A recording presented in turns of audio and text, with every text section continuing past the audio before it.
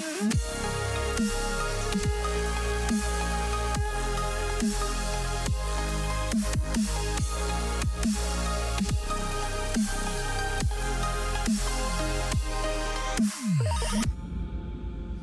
are we doing tonight, everyone? Are we good?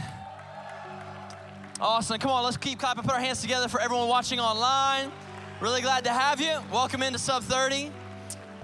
Every single week, man, we have a lot of people who watching online. I think last week we were almost at 400 people who tune in online on a Sunday night to be with us at SUB30. And that's just kind of like when we say 400, that's just like, you know, individual computers or devices that we're able to check. But I do know that there is a young adult ministry in Savannah, Georgia called The Find, who has like 50, 60, 75 young adults who tune in every single week to SUB30. So can we put our hands together, say hey to them?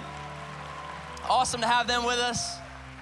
So that's cool, huh? Man, other young adult are all gathering together, man, and we're all kind of just receiving the word at the same time. It's awesome. Hey, if you have your Bible, let's open it up to the book of Exodus, chapter 14. Did anyone catch any football this afternoon? We're gonna keep praying. Keep praying. So, yeah. Anyone college football teams, any Gator fans really happy today? Really happy? Man, this is a great win. All right, Florida State, any Florida State fans? Don't want to leave you out. Both undefeated, right? Both undefeated until they meet each other. The plot thickens. Exodus 14, starting in verse 5. If you don't have a Bible, it's all good. We got you covered. It's right there on the screen. Says this, look, if you didn't get your Bible reading in this week, we got to get it in right now. So I'm going to read just a little bit. Bear with me, and I promise we're going somewhere tonight. So here we go. It says this, when the king of Egypt was told that the people had fled, Pharaoh and his officials changed their minds about them and said, what have we done? We've let the Israelites go and we've lost their services, right? So this is right when the Israelites have just been set free. Moses is leading them out of Egypt towards the promised land. Verse 6, so he and his chariot made ready and took his army with them. He took 600 of the best chariots along with all the other chariots of Egypt with officers over all of them. And the Lord hardened the heart of Pharaoh, king of Egypt, so that he pursued the Israelites who were marching out boldly. The Egyptians, all Pharaoh's horses and chariots, horsemen and troops, pursued the Israelites and overtook them as they camped by the sea. Verse 10, as Pharaoh approached, the Israelites looked up, and there were the Egyptians marching after them. They were terrified and cried out to the Lord. They said to Moses, was it because there were no graves in Egypt that you brought us out to the desert to die? What have you done to us by bringing us out of Egypt? Didn't we say to you in Egypt, leave us alone? Let us serve the Egyptians. It would have been better for us to serve the Egyptians than to die in the desert. And Moses answered the people, don't be afraid. Stand firm and you'll see the deliverance the Lord will bring to you today. And the Egyptians you see today, you will never see again. I love that. The Egyptians you see right now, oh yeah, you're never gonna see them again. Verse 14, the Lord will fight for you. You need only to be still. Then the Lord said to Moses, why are you crying out to me? Tell the Israelites to move on. Raise your staff and stretch out your hand over the sea to divide the water so that the Israelites can go through the sea on dry ground. And I will harden the hearts of the Egyptians so they will go in after them. And I will gain glory through Pharaoh and all of his army, through his chariots and his horsemen. The Egyptians will know that I'm the Lord when I gain glory through Pharaoh, his chariots, and his horsemen. That's a whole nother message. If you won't give God glory, he'll go ahead and take it any way he can. He'll get the glory through you if you won't give it to him. Verse 19, then the angel of God who had been traveling in front of Israel's army withdrew and went behind them. And the pillar of cloud also moved from in front and stood behind them, coming between the armies of Egypt and Israel. And throughout the night, the cloud brought darkness to one side and light to the other side, so neither went near the other all night long. Then Moses stretched out his hand over the sea, and all that night the Lord drove the sea back with a strong east wind and turned it into dry land. And the waters were divided, and the Israelites went through the sea on dry ground with a wall of water to their right and to their left. And the Egyptians pursued them. All Pharaoh's horses and chariots and horsemen followed them into the sea. And during the last watch of the night, the Lord looked down from the pillar of fire and the cloud at the Egyptian army and threw it into confusion. He jammed the wheels of their chariots so that they had difficulty driving. And the Egyptians said, let us get away from the Israelites. The Lord is fighting for them against Egypt. Then the Lord said to Moses, stretch out your hand over the sea so that the waters may flow back over the Egyptians and their chariots and horsemen.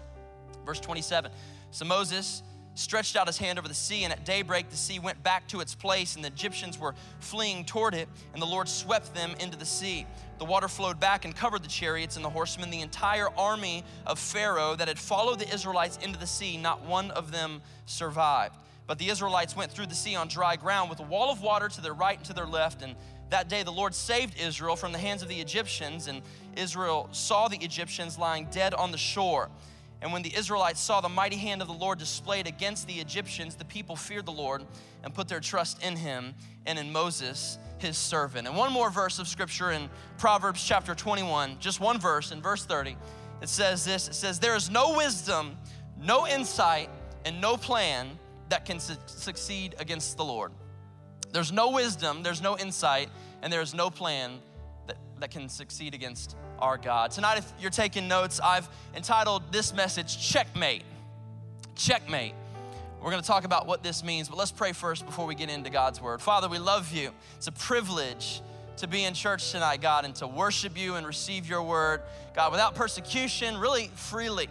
Lord, we pray tonight that you would speak to us, God, that we would never ever be the same. I pray that you would lift the head of the discouraged tonight, God, that you would heal the bodies of the sick, that you would move in mighty and awesome ways, God. We just read scripture about how truly incredible you are and the feats and the strength that you have shown your people in the past. God, we pray that you would continue to do that in the lives of your people, even here today and the rest of this week, this year, God, and the days that we have ahead of us. We love you, and it's in Jesus' name we pray. Everyone said amen? Amen. I want to read something to you. It's a true story. And I wrote it down because I want to read it verbatim. It's not long, but it goes perfect. And it's kind of where I got our title for tonight from. And it's going to lead us right into the thick of what I want to share with you tonight. And it goes like this. In the late 1800s and the early 1900s, there used to be a painting in the Louvre Art Museum in Paris, France. Anyone ever been to Paris? Anyone ever been to the Louvre? I've been to the Louvre. It's an awesome place. And there was a painting that was there late 1800s, early 1900s, and it was called The Chess Players, or Checkmate. It was painted by Friedrich Moritz August Reich, and it's now in private hands after being sold in 1999. And this particular painting depicts two chess players, one who is Satan, who appears arrogantly confident, and the other player is a man who looks forlorn and forsaken. And the painting is to depict the thought that if Satan wins the chess match, then he gets the man's soul. And according to a museum source, a true chess champion actually visited the museum once, and after studying the painting, noticed that the arrangement of the chess pieces were incorrect. According to him, the devil who thought that he was winning was in fact not winning, and the man who thought he was losing was actually winning. Because according to the pieces left on the chessboard, his king had one more move left, which would make him the winner of the game.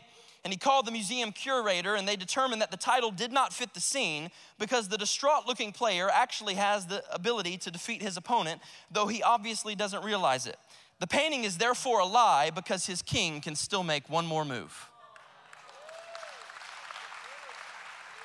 Now, if you've ever heard me preach in the history of the world, you know this is fixing to get preached right here. You see, SUB30, it's actually really simple tonight. You see, sometimes I think what the enemy is trying to feed your life and what the enemy is trying to get you to believe, it's really in fact just one big lie when you consider that our King Jesus still has moves to make. He's actually not done making moves. You see, sometimes I think the enemy, the devil, right? He's real. We have an adversary. His name is Satan. Sometimes I think he is trying to convince you. He's trying to whisper in your ear that your life is too tough and the chaos is too immense, that you're not gonna be able to overcome anything else. You might as well just sit down, shut up, and give up. But I'm here tonight to tell someone that the King has more moves to make in your life. It's not over until God says that it's over. I don't know what you're going through right now, but I know the enemy's not the one getting the last move. You see, I feel like the devil, he tries to whisper in our ears sometimes. He just tries to come close and he says, checkmate. Checkmate. And I don't know if we got any chess players in the house, but basically what that means is game over. I feel like the enemy comes to us and he whispers in our ear, game over, checkmate. You have no more moves to make. And I feel like it's in those moments, SUB30, that there needs to be a spirit of faith and boldness that rises up inside of you and says, look, enemy, I might not have any moves left, but thank God I serve a God who still has moves to make on my behalf. It's not over until God says it's over. See, I feel like tonight's a message God gave me, and there's people in here, you're struggling with relationship, you're struggling with jobs and finances, and the enemy's whispering to you, checkmate. Yeah, this marriage is done, game over, checkmate. That career that you thought was gonna be awesome, and you graduated, and you thought, man, now I'm on my way, but it hasn't worked out like you thought it was gonna work out, and the business failed, and now you're in some dead-end job, and you don't think it's going anywhere, and the enemy's whispering to you, checkmate, checkmate, game over. You got no more moves left. You're early in your 20s, but you got no more moves left. You got to whisper back to that enemy, no, my God still has a move. It's not checkmate in my life because the king has more moves. The king always has another move to make. My Jesus gets the last word. I thought, life is so much easier to bear and get through at times when you realize the king still has another move. Man, life's a whole lot easier. And I just wanted to encourage some people tonight. It's not over. God's not done working on you. God's not done leading you where he wants to get you. He's still making moves in your life, and it's time for our faith to rise up and believe it when we leave here tonight. I love what we read in Proverbs chapter 21. What a massive encouragement to every single believer, right? If you want to be encouraged tonight, you came to the right service, all you got to do is read this passage. Proverbs 21, verse 30. Look what it says. There is no wisdom. There's no wisdom, there's no insight, and there's no plan that can succeed against the Lord. Man, you can wake up every single day, put your clothes on, put your shoes on, walk out the door, doing what God's called you to do, knowing that it doesn't matter what the enemy tries to format and put together, there is no plan that can succeed against me today. There's no wisdom that the enemy has that's gonna overcome me today. God's still making moves on my behalf. On the enemy's best day, he'll never succeed because God is for us, he's not against us, and he's still moving on our behalf. I love what we read, right? A long story in Exodus chapter 14, and you can go home and read it again tonight. I always want to encourage SUB30, whenever I preach a passage, I would love for you to go home and read it and kind of see what you find. See what God speaks to you, right? It's not just about what your pastor can give you. You can find great revelation in the word if you read it for yourself. But here they are, right? The Israelite nation, the people of God, and they leave Egypt and now they find themselves at the Red Sea, right?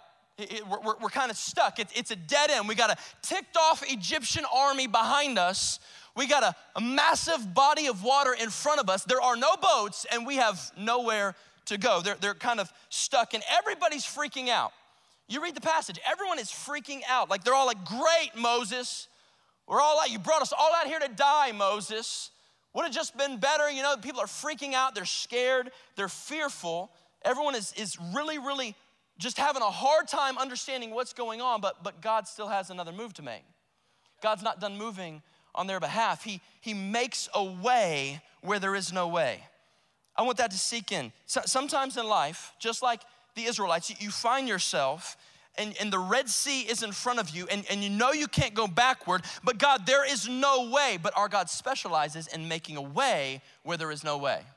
I want you to know SUB30, God doesn't just forge a way where the old road has kind of been blocked up. That's not what he does. He makes a way where there is no way. There's no way. You see, I had this thought. I think that there are like wow moments in life and then there's no way moments in life. They're both great, but I think there's a difference. There's wow moments and then there's no way kind of moments. Like the disciples catching a massive load of fish, right? And they toss their nets over and they haul in a bunch of fish and their boats are sinking. That's a wow moment. Wow. That's amazing, Jesus. That's incredible. Wow, wow, wow. But then there's other moments like Jesus walking out of his own grave.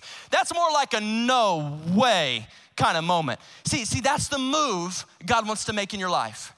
He wants to make a no way kind of move in your life. Just when you think there is no way I'm gonna get over this, there is no way God's gonna provide the job, there is no way this marriage is ever gonna be mended and restored, God says, man, I specialize in no way. I specialize in making a way. where there is no way. Let that be an encouragement to you tonight. I think I could throw out a million examples, but there's probably some people who feel like your feet are on the edge and your back's against the wall and you have nowhere to go, but God's about to make a way in your life because the King still has one more move. And when you wake up every day knowing, God, I don't know how you're gonna do it, but I trust in your word and I know the person of Jesus, so I know that you will do it. God, I'm having faith. I don't know how it's gonna be accomplished, but I believe that it will be accomplished in Jesus' name. Understand this, if you're writing down some things, write this down. God sees a move that you don't see. God sees a move that you don't see. Sometimes when I really need a confidence booster, I play checkers with little kids, right? Because they don't know anything, and here you are, and you're just like, they don't even know the rules. You could totally be cheating and just like jumping their men all over the place, and they're like, oh my gosh, you always win. Yeah, I do. So, because here's the deal, when you're mature and here's little kids, like you see moves they don't see. You see ways to position the pieces on the board and they're too young and immature, they don't see it. I want you to understand this tonight, SUB30. His ways are not our ways. His thoughts are not our thoughts. He's always higher. He's always greater. God sees moves you don't even see. God, how are you gonna do this? Oh, he sees the move. God, how are you gonna provide this need? Oh, he sees the move. God, I have no idea how you're gonna accomplish this. He sees the move. God sees moves you don't see, and the King still has an opportunity to make one more move. You know, as we look at Exodus chapter 14, I always like to ring passages out. You know this about me. I always wanna go to scripture and I'm gonna see something hopefully cool and a great revelation. It's gonna help all of us, but along the way, I wanna go ahead and teach and ring out as much as we can find. And so I'd like to do that as well tonight. If you wanna take some notes, you can write some of these things down. But in verse 10 and 11, one of the things I found, which I guess could lead me to point number one tonight, is this. Does your dead end lead to prayer to God or murmuring against God? Does your dead end lead to prayer or murmuring? The Bible tells us that the Israelites get to the Red Sea and they assumed that they're doomed. We're gonna die here, Moses, thanks a lot. And all of a sudden, the mass splits into two types of people. A whole nation of Israel splits right into two types of people. There are people who start to pray and cry out to God to help them in this situation, and then there's people who immediately go to murmuring against God and complaining against Moses. My question to you is, when you come to a dead end in life, which person do you turn into? Which person do you turn into?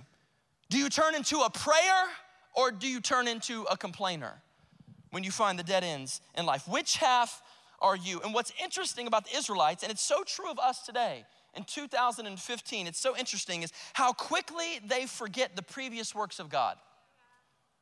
Like Israel, have you already forgotten the 10 plagues? Have you already forgotten what God did to Pharaoh and that whole Egypt situation? He just led you out of captivity. You've been enslaved for over 400 years. And God has just led you out of that, and here you are with the first problem, and it's like you already forgot what God's capable of. SUB30, understand this tonight. Never let a spirit of forgetfulness come on you. You need to remember. Sometimes you gotta remember what God pulled you out of so you can have faith for what he's bringing you into. Don't forget. Like some of us, maybe we're not where we should be, but we're not where we used to be. Like we've come a long way. Like you gotta remind yourself, God, you've been good and you've provided in the past and you've done miracles, and Lord, you've been far more gracious and merciful than I ever deserved. And God, you're awesome and you're gracious. You're all these things, God. You better remind yourself each and every day. Because here in 2016, something else is gonna hit you square in the face. And you're gonna have the opportunity when that comes. What person do I split into? Do I turn into a prayer? Do I cry out to God saying, God, you did it before, do it again? Or do I turn into the person that complains? God, why'd you leave me here? This is stupid. Are you even real? Can I even trust you? Like, which person do you turn into when you meet dead roads in life? The second thing I realized was in verse 14. I love it. It's simple. It simply says, God told Moses, look, understand this, the Lord will fight for you. SUB30, God's fighting your battles for you. You wake up every single day. You feel like you had a stressful day. There have been principalities and heavenly angels who have been fighting and warring on your behalf. Heaven is fighting for you. In other words, what God says is, hey, Israel, just sit tight because I got another move. Just sit tight, I'm working on this. Be reminded and encouraged tonight, SUB30. If God brought you to the Red Sea, he's gonna get you through the Red Sea. God knows what he's doing. He makes ways when there is no ways. It's awesome. I don't know about you, but sometimes it's a lot easier to get myself up out of bed when I know I've been having kind of a hard couple weeks. Some things are weighing on me, but I can wake up knowing that I'm not the only one fighting today. God is fighting for me. He's fighting on my behalf. Angels are protecting me. God is fighting for me. I can do this. I can make it through this. The next thing I notice in verse 19, write this down. Number 3, God is your front and rear guard. God is your front and rear guard. The Bible says this. The Bible said that as they were leaving Egypt, there's a pillar of fire that is leading them. So it's at the front of the whole nation and it's leading Israel. But then all of a sudden they come to the sea, and then the Bible tells us that now as the Egyptians are approaching, the pillar of fire moves from the front and it now goes to the back to protect them from what's trying to chase them. You see, God is not just your front guard, he's your rear guard at the same time. What does that mean? It simply means this. When I say God is your front guard, it simply means, look, God's gonna protect your future. He's gonna protect what's coming ahead of you. He protects us in regards to what's ahead. But when I say God is your rear guard, God will protect you from your past. Because if you lived any amount of time, you know that it's your past that the enemy is always trying to throw in your face and make you feel guilty and shameful about. God doesn't just protect you where you're going, but he's gonna protect you on the back end when the enemy tries to come and bring condemnation and shame and guilt for everything that you've already walked through. He's your front and rear guard. God has you covered. I can leave my house knowing I'm covered. I'm looked after, I'm watched over, I am protected, I am shielded, I am sheltered, and I am watched over by the God that I serve. Number 4, verse 24, I love it. Write this down. Where God leads you, he'll light you. Where God leads you, he will light you. So here they are, the Israelites, and Moses outstretches his arms and he has his staff in one hand and the waters, you know the story, the waters have now parted, and the Bible says it's not just kind of soggy ground, but God did such a miracle, it's dry ground. Come on, God, over and above God, right? It's dry ground that they're walking over. And the Bible says this, that the pillar of fire comes and is now helping them through the sea, right? It's shining light. And scholars, I did some research on this, scholars believe that as Israel is crossing over the sea, it was at night. And it wasn't just any night, but as they do all the intense research that they do from hundreds and thousands of years ago and all this stuff, scholars believe that it was specifically 7 days after a full moon that Israel is crossing through the sea, which means that there is no moonlight whatsoever. The only thing illuminating their path is the pillar of fire that the Lord sent down to lead his people. SUB30, you better believe that when God makes a way where there has never been a way, that he'll be faithful to light the path for you. He'll light it every step of the way. Remember, God leads us, he doesn't push us, right? We talked about that. I preached a message called Spirit-Led. God is not a pusher. He doesn't push us and make us go first. He leads. And he leads, and as he leads, come on. And how does he do this? How does he lead us these days in 2015? How is God lighting up our path? It's the word. The Bible says in Psalm 119 that his word is a lamp and a light to our feet and to our path. So I would encourage you in this today. If you ever feel like you're walking through dark times in life and God, I don't know where to go, this will light your way. It's not just like any other book on the shelf, but if you'll open it up and you'll read it and you'll apply it to your life and you'll get it in your spirit, it actually lights up the way because God's making a way where there's never been a way. You don't know what's ahead. You've never gone this way before, but it's the word that's gonna illuminate every step of the way. This is why we read our Bibles. This is why we get devoted to God's word. It's a lamp and it's a light. Do you ever watch scary movies? Does anyone here like scary movies, right? You like scary movies, horror movies. It's not a trick question. You're like, crap, I'm in church, I don't know. Is that good, is that bad? Should I watch them, should I not? But you know, like scary movies, like I get super scared of scary movies. Me and my wife's like, we don't really watch them a lot, but there's one thing that really aggravates me about scary movies, and it's this: how come when the person walks in the house, they never turn the flipping light on? You know? Like, why do they never turn the light on? Like they walk in the house and eerie music and like they kind of think someone's on the loose, but I don't really know. And it's like they just never turn a light on, walk upstairs and start taking a shower. What in the world? Who does that? Who doesn't immediately flip the light on, right? It's insane. Of course, you walk into a dark house, you turn the light on. Look, it's just as silly and ridiculous, the person who tries to navigate dark times in life and refuses to open up the Word of God and let it be a lamp and a light. Like why wouldn't you? Why wouldn't you have some light shining on the way where there's never been a way? Why wouldn't you open it up and let the Word of God do that for you? This is what Jesus does. I love it. And number 5, the 5th thing that I saw right here in verse 25, it's simple. You can write this down. The tables turn when God sits at your table.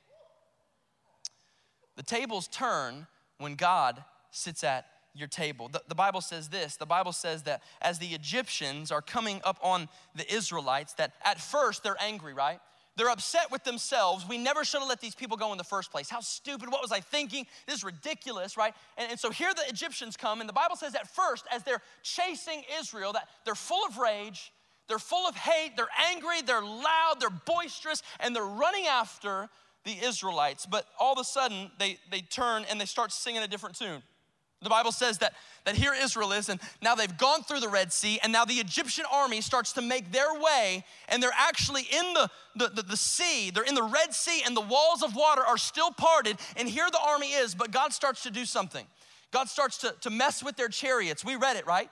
And now their chariots aren't working like they thought they were supposed to work, and the water is getting more and more muddy, and everything is just falling apart. And the Bible says that Egyptians start crying out, "Let's go back.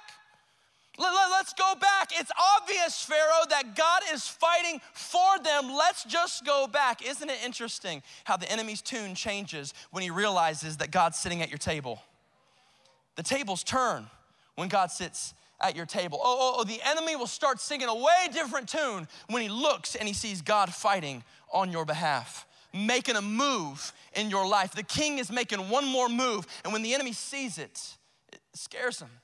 He's fearful. He's fearful when God makes moves in our life. You know, I noticed something, and it was a bit of history. I don't know if anyone likes biblical history. Maybe that's just me. That's why I'm a pastor, I guess. But so interesting that the Lord decided to kill an entire Egyptian army, an entire generation of men in the Egyptian army by drowning them in the Red Sea. You see, the Bible says this. The Bible says that vengeance is mine, says the Lord.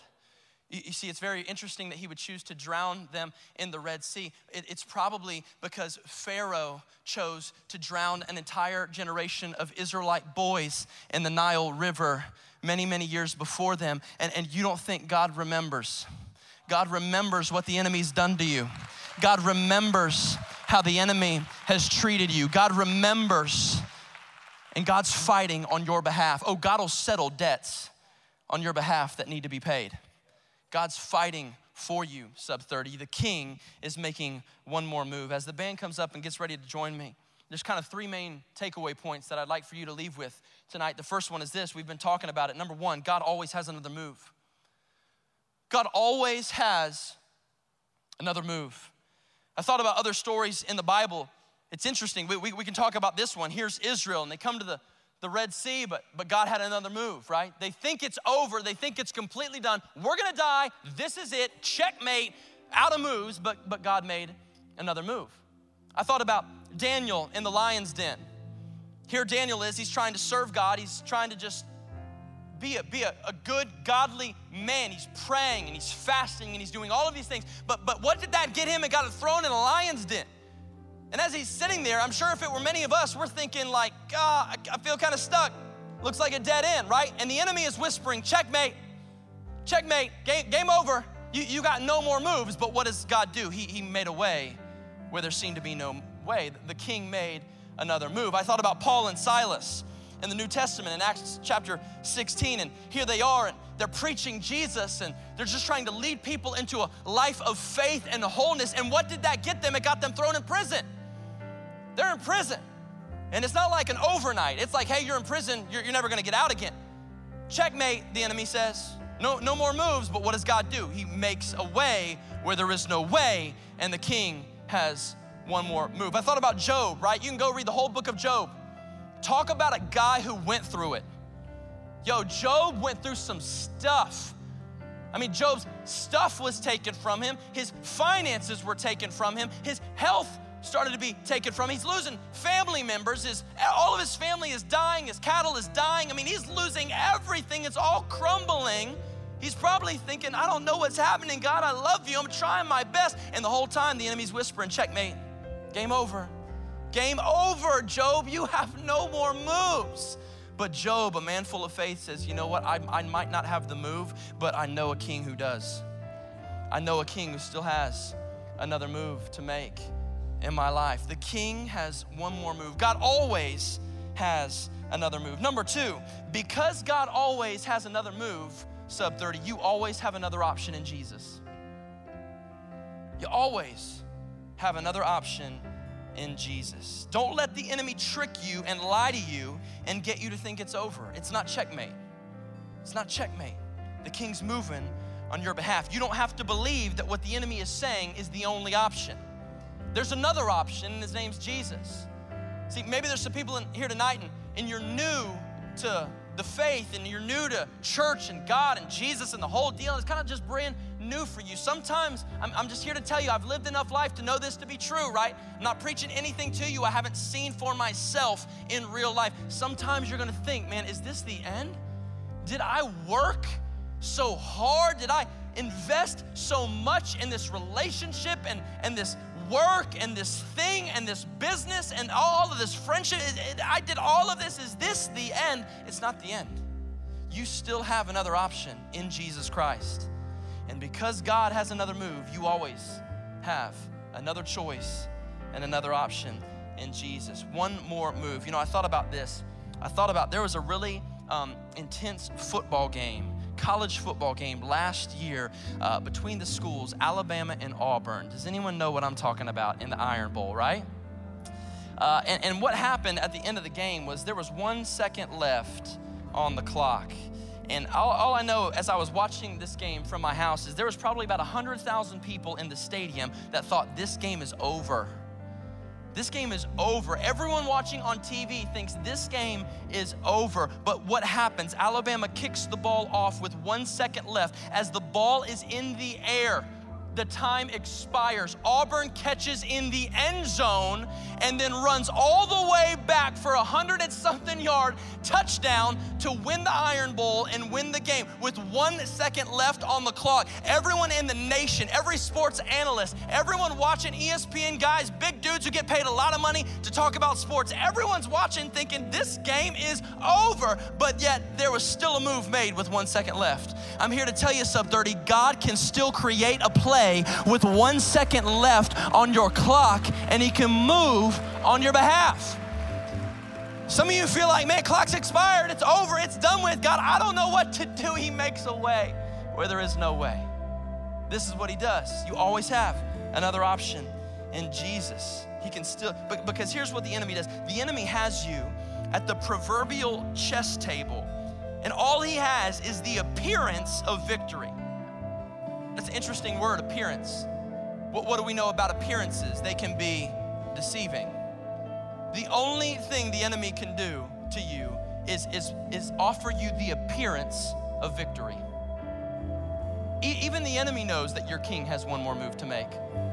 Even the enemy knows that he's defeated in the end. Some people ask, well, why is he still putting up a fight? I think it's just a simple thing of, like, if you lie to yourself enough, you start to actually believe that it's true. Like, I don't know if there's anyone out there you've ever lied about your age so much that you really don't even remember how old you are anymore. And so I think that's what the enemy has done. He has lied to himself. He's a great deceiver, and he is so deceived himself that he actually thinks he has a chance. But if he'll go back and actually remember the way it really is, he knows your king still has another move on the chess table, and it's not over until God says it's over.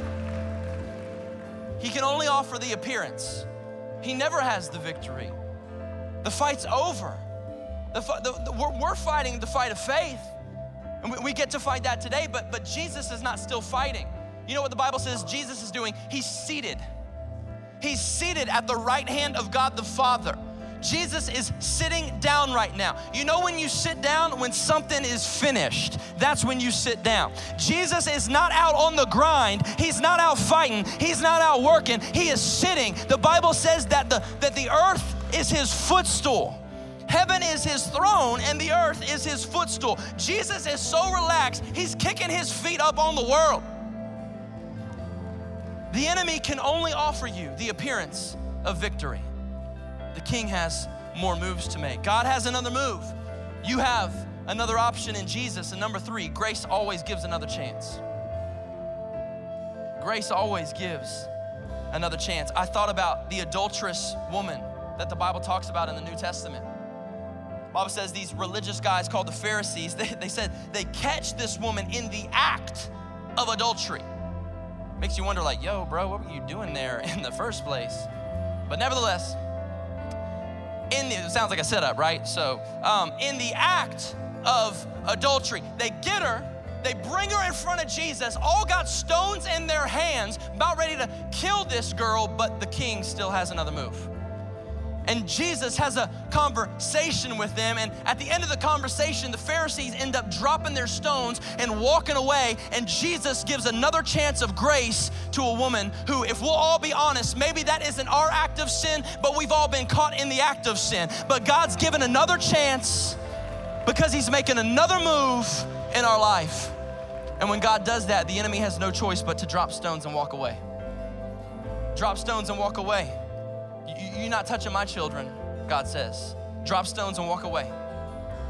Grace always gives another chance. I love it about our Jesus. He's so gracious. He's so merciful. He always has grace for us. And finally, I thought about this. Perhaps the greatest demonstration we could ever find in the world on the enemy trying to call checkmate and game over is the cross of Jesus Christ. It is the greatest demonstration. Here Jesus is, right? 30 years old. I'm 30 years old this year. At 30 years old, Jesus starts his earthly ministry. By the time he's 33, the enemy is moved and positioned to where Jesus is now being prosecuted. He's taken before the court. And they found him to be guilty, and they're deciding they're going to crucify him.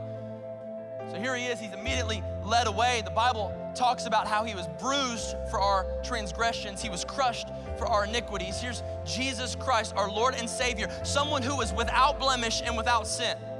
If anyone deserves what Jesus got, it's every single person breathing oxygen in this room tonight.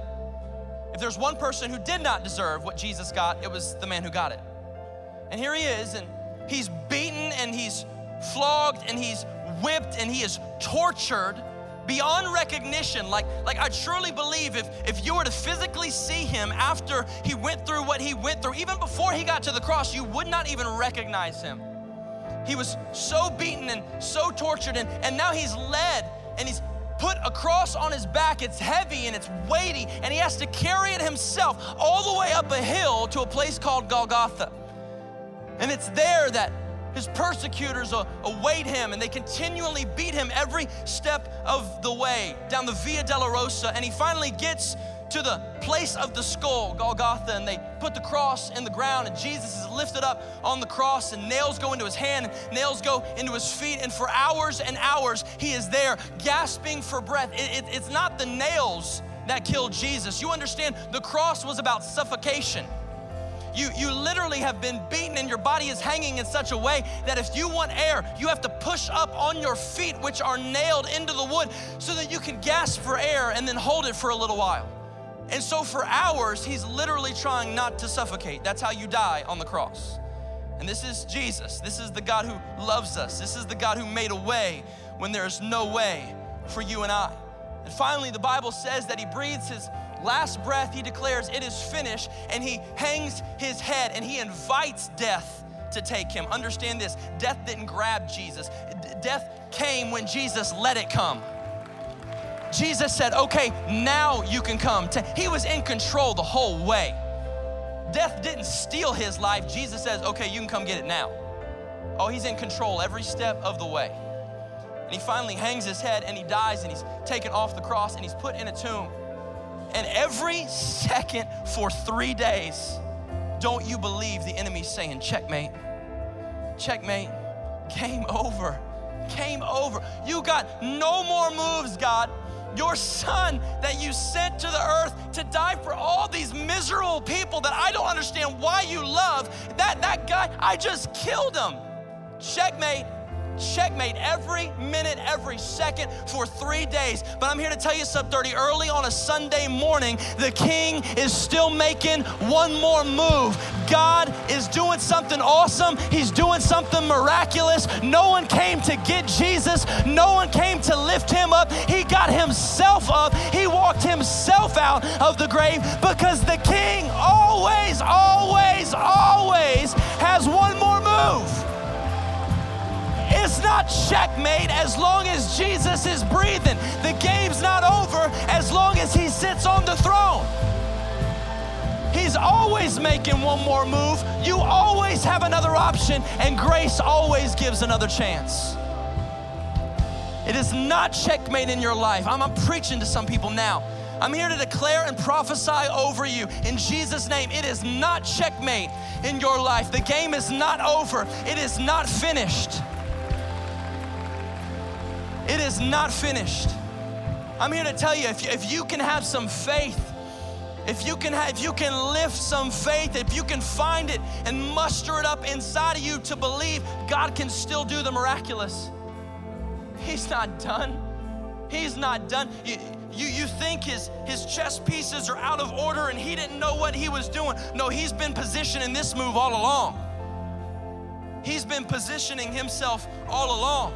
And you think you've been living in obscurity. You're not in obscurity. You are right where God wants you to be, because as soon as he makes this move, not only are doors gonna open and opportunities gonna come and blessing is gonna hit your life, but all of a sudden clarity is gonna hit you, and you're gonna see that God was being faithful all along. You didn't see it because God sees a move that you don't see, but he's good and he's gracious and he's moving and he's doing miracles even when you can't understand it. It's not checkmate. It's not checkmate. With every head bowed and every eye closed.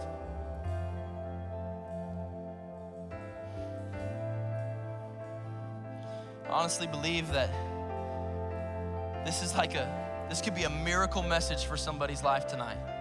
So simple, right? I know it's simple. There's really not a lot of theological depth to it, but sometimes it's just the most simple things of the cross and salvation and trusting Jesus and him being sovereign over our lives, making ways where there are no ways, like that simple stuff, but it's powerful, miracle working stuff.